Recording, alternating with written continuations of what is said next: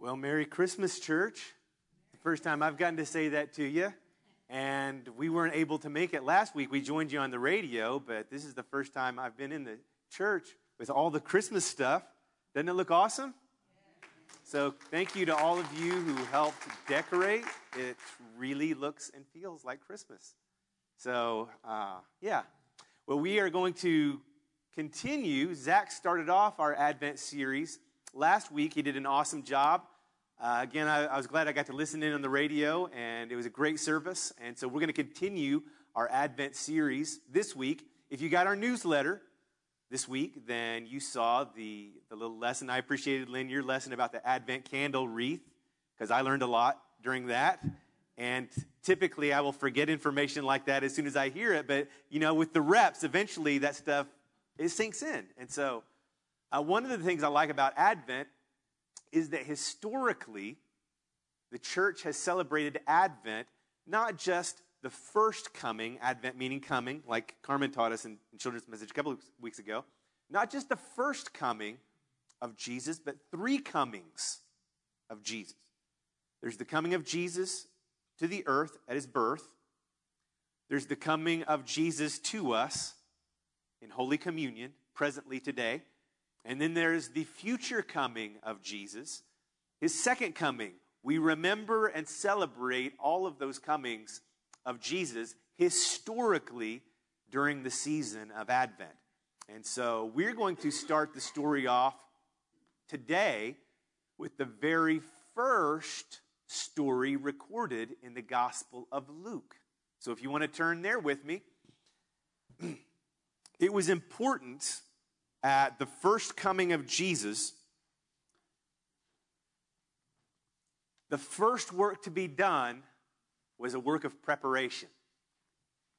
God didn't just send Jesus into the world with the world unprepared. He sent a man ahead of Jesus at his first coming to get the nation of Israel prepared for the coming of Jesus. And it's an interesting story, and it makes me wonder, as we think about all of the comings of Jesus, God had to prepare the world for the first coming of Jesus. He didn't just send them in, surprise, you know. He prepared, gave them a heads up. He let them know someone is coming. We prepare ourselves for Holy Communion when we receive that. There's a work of preparation that needs to be done. And then for the second coming of Jesus, I don't think it's a coincidence that we just finished a series on the return of Jesus Christ that prepared us for Advent. Church, we're preparing for the second coming of Jesus Christ. Amen? That's a big theme of Advent. That's one of the things that we're doing. And so keep that in mind as we go through the series. There are three comings of Jesus. We need to be preparing for all of them. We're going to be in Luke chapter 1. One thing I think is interesting about Luke's story, he adds some information that you don't find in the other Gospels. It says at the beginning of Luke being a medical doctor, he's probably a Gentile. He's had some of the other accounts maybe to draw from. And Luke says, after doing a careful examination of all things, I wanted to write a very well-prepared and accurate account of the things pertaining to Jesus Christ. And he starts the story off a little differently than the other Gospels. You know, there's been 400 years of God's silence. Think about that, church. The Jewish people, and it's well documented, they consider God to have been silent for 400 years. No word from God through the prophets. No records of visitations from angelic beings. 400 years of God saying nothing. After all of the promises that they've received, great promises given to Abraham, given to David, for 400 years, nothing. Living under foreign captivity. And you could wonder, you know, as the years go on, is God ever going to come through on his promises that thought, maybe that question being in the Jewish people's minds and hearts. And so Luke wants to start off the story at the moment where the silence is broken. It comes a point in time where God is silent for long periods of time. You wonder if he's listening. You wonder if he's going to do what he promised. And then all of a sudden, things start happening. And this is where Luke picks up the story. We're in Luke chapter 1, starting in verse 5. It's the story of Zechariah. A guy named Zechariah is whom God chooses to break his long silence with. You'll notice I'm not using my reading glasses this morning. Just a little side note. When we were in Oklahoma, I got a large print Bible. So, I'm outwitting Father Time for another few years at least. We're in Luke chapter 1, starting in verse 5. In the time of Herod, king of Judea, there was a priest named Zechariah, who belonged to the priestly division of Abijah. His wife Elizabeth was also a descendant of Aaron. Both of them were righteous in the sight of God, observing all the Lord's commands and decrees blamelessly. Now, that doesn't mean that they were sinless, church. You understand? What it means is, let's just kind of think about this simply. They believed in God, and they went about their lives behaving as though God were real. Are you with me? Day in, day out, they believed in God. They were living their life and acting as though that were true. Day in and day out, they were trying to get it right. Are you with me? Many of you in this room are just like that. These were not special people. They were not extraordinary. The Bible doesn't record that they ever did anything great. They were getting up every day. They were eating breakfast. They were going to work. And they got up and did it again the next day. Are you with me? They believed in God, and they were living their lives in such a way as though they were trying to get it right with him. Verse 7. But in spite of that, in spite of the fact they were really trying to get it right, they were childless. Because Elizabeth was not able to conceive, and they were both very old, the text says. Now, just to kind of set the stage, in the following chapters, the Bible repeats that fact 3 times. They were very old. Amen, right? They were childless and they were very old, which would have been a problem at this time in history. Not only, as you're probably aware of, was it a disgrace for a couple to be childless if they were Jewish, but that was also an important retirement plan for people in this time frame. So this would have not only been a disgrace, it would have been a real problem that they would have had to learn to live with.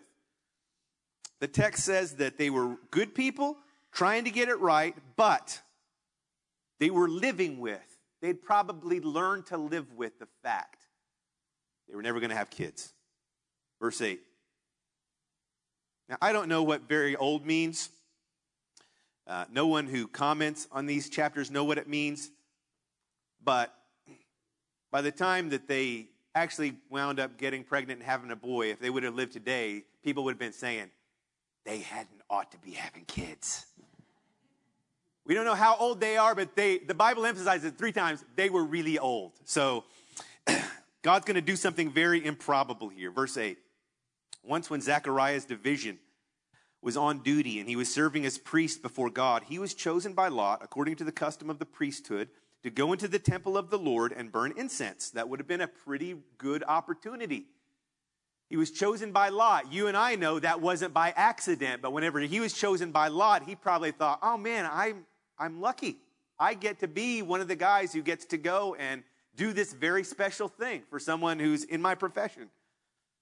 You and I know it was a divine appointment. As far as Zechariah is concerned, he's just gotten kind of lucky to have this special honor. And when the time for the burning of incense came, all the assembled worshipers were praying outside. This would have been normal, standard operating procedure. Faithful people were simply showing up, being faithful, and doing what people had always done. It was not a special day. Until verse 11 happens. God breaks the silence. An angel of the Lord appeared to him standing at the right side of the altar of incense. When Zechariah saw him, he was startled and was gripped with fear, which is what always happens when an angel shows up. But the angel said to him, "Do not be afraid, Zechariah, for your prayer has been heard. Your wife Elizabeth will bear you a son, and you will call him John. He will be a joy and delight to you, and many will rejoice because of his birth, for he will be great in the sight of the Lord. He's never to take wine or other fermented drink. He will be filled with the Holy Spirit even before he is born. He will bring back many of the people of Israel to the Lord, their God, and he will go on before the Lord in the spirit and power of Elijah to turn the hearts of parents to their children and the disobedient to the wisdom of the righteous, to make ready a people prepared for the Lord." Now, that's a quote Luke is quoting from the last book of the Bible, the last book from which God had spoken. And so Luke is sending us the signal God is breaking the long-awaited silence with this angelic visitation. And the angel says to him, he says to Zechariah, "Your prayer has been heard." Let me ask you a question.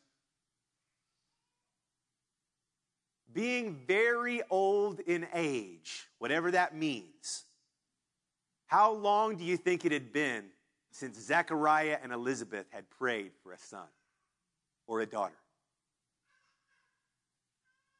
Church, I'd be willing to bet you $1 to a hole in a donut it had been a good 20 or 30 years since they had prayed that prayer. I'd be willing to bet you anything they had buried that hope a long time ago. They just fully expected, well, I guess that's just never going to happen to us. God's not going to answer that prayer. And they had learned to live with the disappointment. They had learned to live with the circumstances, the cards that they had dealt. They had gotten used to people wondering what was wrong with them because they weren't able to have kids. They had gotten used to all of that. And they'd settled into normal. And here this angel shows up and brings all of this up from 20 or 30 years ago. Maybe we can understand Zechariah's response. Here it is, verse 18. This angel has just shown up, made this big announcement. Zechariah has probably lost control of his bodily functions.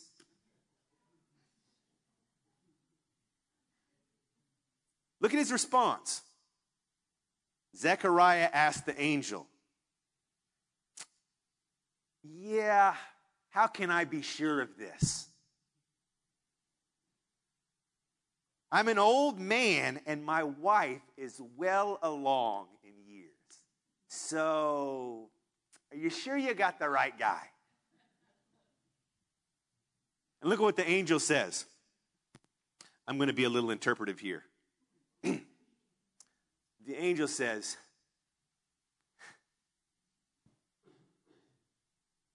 "Dude, I'm Gabriel. I hang out in God's living room. And you need a sign. Something about this is not good enough for you?" He says, "I'm Gabriel. I come in and out of the presence of God." And the angel is actually a little mad because Zechariah doesn't believe him. Usually, after 400 years, an angel shows up. People are just going to accept this guy has something to say and I can count on it. Zechariah's not so sure. He's that old. And quite frankly, I suspect that hope that he and his wife lived with for 10, 20 years, the pain of the disappointment, living with unrealized expectations, having buried all of that and learned to live with the hand that they were dealt, do you think he really wanted all of that drug up again? You know, living with unmet expectations and unrealized hope can be painful, can't it? The Bible says hope deferred makes the heart sick. And I can imagine poor Elizabeth, her deepest hopes and dreams, coming to terms with the fact it's never going to happen. And even Zechariah thinking, this is hard enough for me. I can't imagine how it's going to be if I have to tell Elizabeth. Are you sure? Look what the angel says. It says, I stand in the presence of God, and I've been sent to speak to you and tell you this good news. And now you will be silent and not able to speak until the day this happens, because you did not believe my words, which will come true at their appointed time. You can imagine the angel's angry because he's displeased with Zechariah's response. And this is what happens if we're not careful. Zechariah and his wife prayed that prayer probably day after day after day. They probably really believed in their spirit they had received a yes from God. You know? They really believed when they prayed that prayer, I believe God's going to do this for us. I believe God's going to answer my prayer. And God probably did say, confirm that for them. You are going to have a son. But the time frame for which God is going to answer that prayer was way longer than they expected. It was 30 years after the fact that God remembered that prayer, even though Zechariah and Elizabeth didn't. God remembered it. And when the day came through, there was probably some cynicism that had built up in Zechariah's heart. The angel says, because you didn't believe. Church, that's what cynicism is. In the period of asking God for things and believing God for things and really believing and laying hold of a promise that you believe is going to come through, many times when that prayer isn't answered and things don't turn out exactly like we expected them to, many times completely different, in that time frame between waiting and believing and actually receiving, many times cynicism will creep in. And it affects how we relate to God.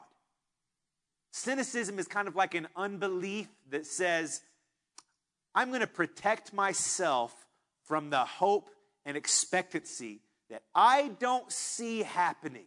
I don't see my prayers being heard. I don't see an answer anywhere on the horizon. And so I'm going to protect myself from the pain of disappointment by becoming cynical. You know, that cynicism that we develop to protect ourselves, it not only affects our relationship with God, it spills over onto relationships with one another. We no longer choose to believe the best about other people anymore.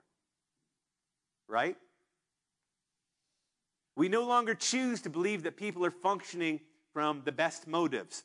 And so that cynicism that we develop to protect ourselves, it not only affects our relationship with God, it affects our relationship with one another. And that is a very tempting thing when we're in a period of waiting and living with unrealized expectations. Think about this with Zechariah and his wife Elizabeth. God just broke 400 years of silence. They had their baby. Some amazing things happened around that occasion. But then,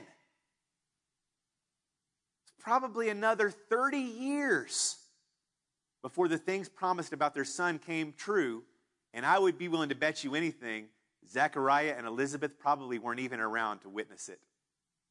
They were probably long gone by the time John started his ministry.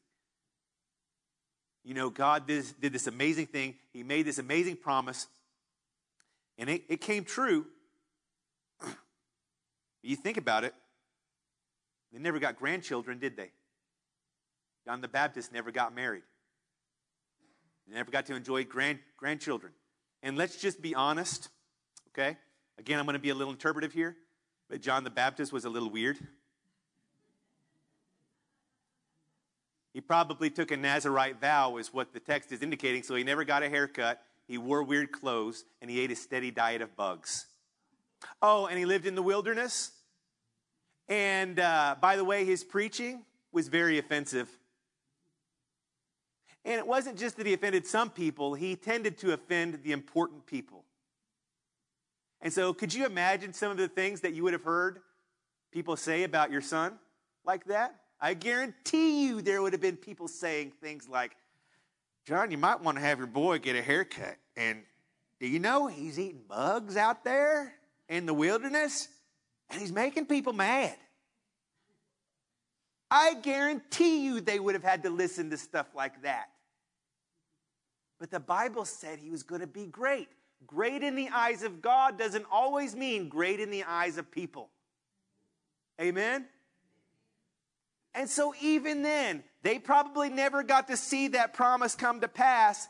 They received the promise. They prayed for it. God delivered. They probably never even got to see the results. And even if they had, it wouldn't have been as awesome as it sounds. They would have had to listen to a lot of junk. That's reality, isn't it, church? And cynicism wants to ride in on all of those circumstances. And guess what? Cynicism will find fertile ground in your heart and my heart. Amen? Church, as we prepare for communion this morning, let's keep that in mind. As we come to receive the broken body and blood of our Lord Jesus, as he comes to us in communion, let's consider that. Have you become cynical?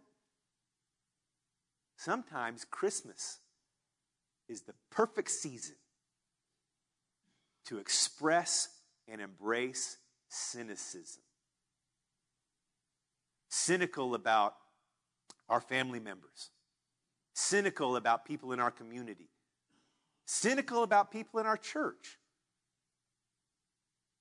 Let's just take a moment and pause and ask God to cleanse our hearts of cynicism, which is a defense mechanism. It's a defense mechanism designed to protect us from being disappointed, living with unrealized expectations, turning away hoping for good things, both from our church, from our community, from other people. Has hope grown cold in your heart because of cynicism? Have you come to where you really don't expect good things from other people, you expect the worst? Father, I just pray that as we come to receive communion this morning, which is your body broken for us, your blood shed for us, as we come to receive that, we ask you to cleanse our hearts of cynicism. We want to make the choice to embrace hope, to believe good things about the others around us. Even if we don't see it, we're going to choose to believe it. There's good in you. We expect God's best from you. And we're willing to wait for it, believing that God will do it. As we pray and ask and believe, just show up. Just show up. Trying to get it right and choosing to believe God is at work in amazing ways. In my church, in my city, in the people around me. I'm going to choose to believe that. And so, Holy Spirit, thank you. We believe you're present. We believe your grace is available to us in communion to empower us and energize us in new and fresh ways, to choose to believe. You know, God did something very improbable with Zechariah and Elizabeth. It wasn't impossible because he had done it before. Zechariah and Elizabeth knew that, the stories. It was improbable. It wasn't impossible. You're the God of the improbable and the God of the impossible. Still today. So, Father, thank you that you re-energize those truths in us as we take communion this morning. It's in Jesus' name we pray. Amen. Church, join with me.